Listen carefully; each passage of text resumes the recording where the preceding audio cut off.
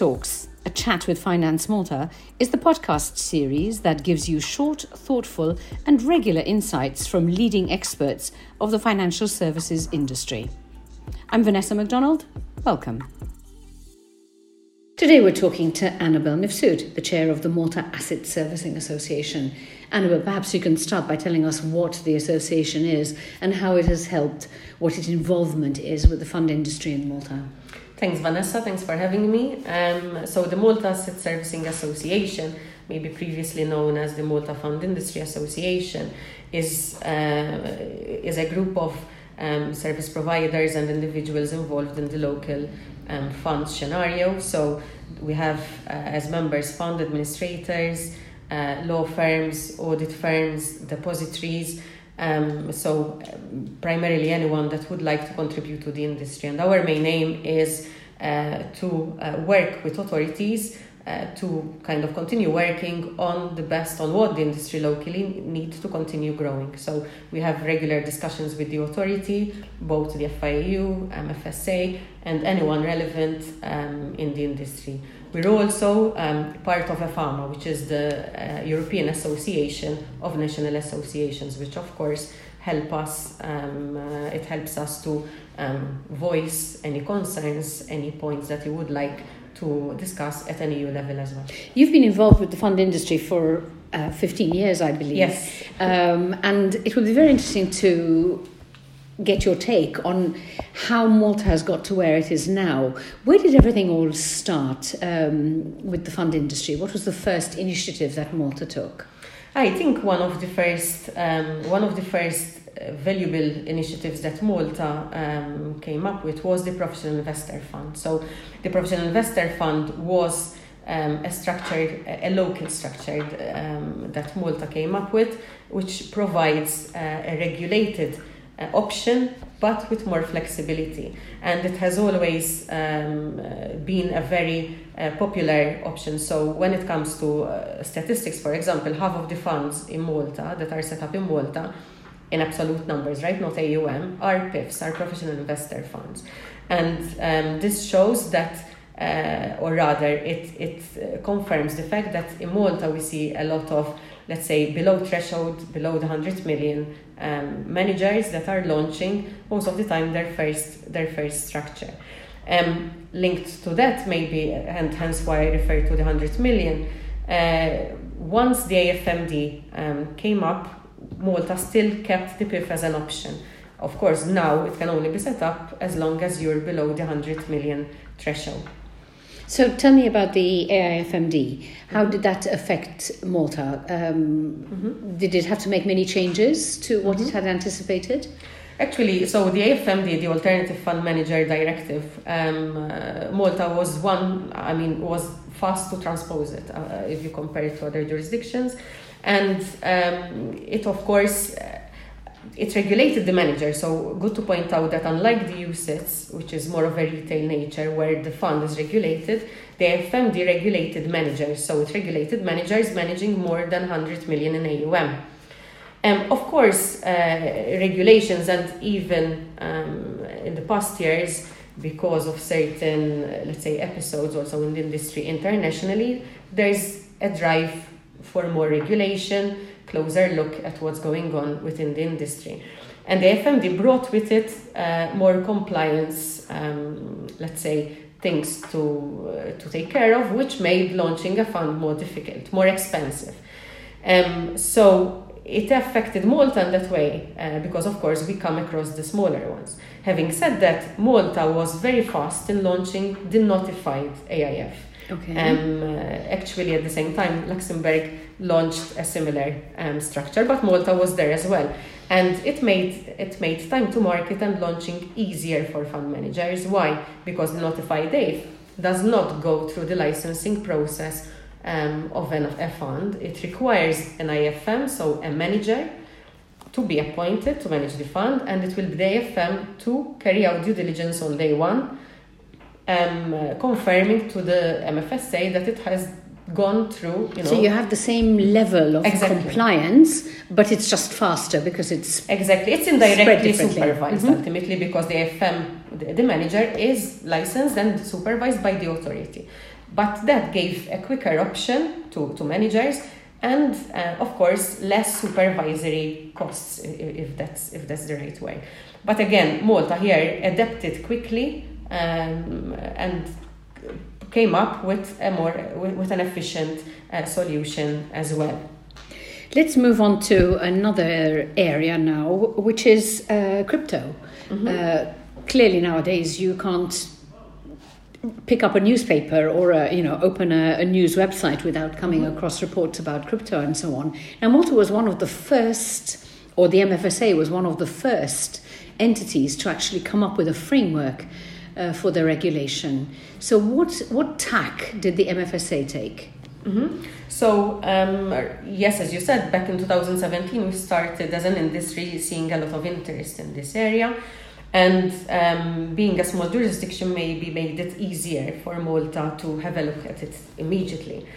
In 2018, Malta was the first to come up with specific rules for such funds, allowing the professional investor fund, so the local, even from a risk perspective, that was something that Malta kind of limited the type of fund that could invest in such assets, rightly so. So they came up with specific rules for such funds. And this was done also with many discussions with the industry, because I remember back then discussing with the industry certain queries we were seeing to understand also where the market was going, who was behind these funds. And that allowed the MFSA to come up with even requirements, who will be involved, who can be involved, and even a type of service providers they could and should appoint.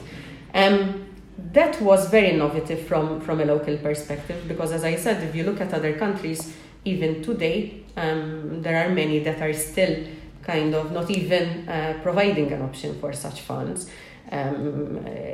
So that was a very good, let's say, a good way where Malta adapted to what the market required, and that's something that we see in various occasions when it comes to the MFSA. So they actually have a unit now which is dedicated to what we now refer to as fintech. And this is part of it. This so is the part fintech of team that, yes. was set up in that during that time, and part of their remit was the fund side, because of course they're responsible for other areas. And even when we, for example, I can mention a couple of examples. So from a regulator perspective, and when it comes to crypto, we went to them with a number of, let's say, innovative projects that clients of ours were, or what we saw in the industry, were asking about. And the MFSA was, including the fintech team, was ready to listen and provide a way to go about this, whether a fund directly or else a sandbox. They have the sandbox option. Yes, the regulatory sandbox is an opportunity for people to try out their ideas and work out whether they would fall within the regulatory risk appetite, etc. Exactly. So that's a very good opportunity, and it confirms the authorities, the jurisdictions, adaptability to what the market requires. Linked to this, I would also like to mention, for example, there was a project in relation to NFTs, non-fungible tokens. Of course, it was something new. It's something new for the whole world, but the MFSA took time to understand. They came back, and rather than saying no, they took time to educate themselves and came back, allowing the funds to proceed with the submission of the application. Which, again, as a manager, that's the type of regulator you require that will be open to what your needs are. And what about crypto AIFs?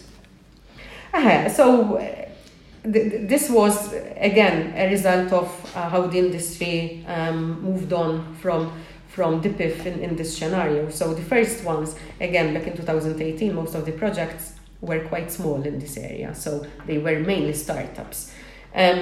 Later on, we had the industry in Malta saw funds, even in this area, that grew and beyond 100 million. And that made it necessary for the MFSA to look again at what it had imposed in terms of restrictions for the crypto environment. By then, of course, as a jurisdiction, we knew much more about the sector. We had many more regulated service providers internationally as an option.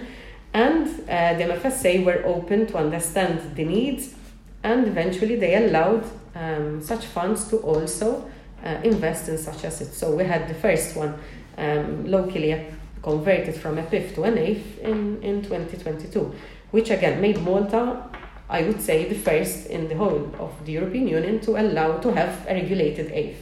Again, one has to keep in mind that as an area, so as crypto, it wasn't easy to find the traditional depository that would take on such asset class. But I think as a jurisdiction we overcame that limitation, and the solution was fun. So we have the first regulated crypto AIF in Malta as well. So looking forward, is there anything else that is on the cards? Something else that the MFSA has been discussing with the industry for many years, and there was reference to it. Of course, as innovative as a jurisdiction would like to be, there are always certain risks that every jurisdiction needs to keep in mind. So, of course, one cannot expect a regulator to just proceed with what might be suggested by the industry. Something that we've seen internationally, at times there are certain more and more strategies or scenarios where a fund does not actually need to be maybe regulated, or maybe would require a lower level of regulation, which would still meet the protection that any investor would require. The MFSA have now come up with what we call the notified PIF.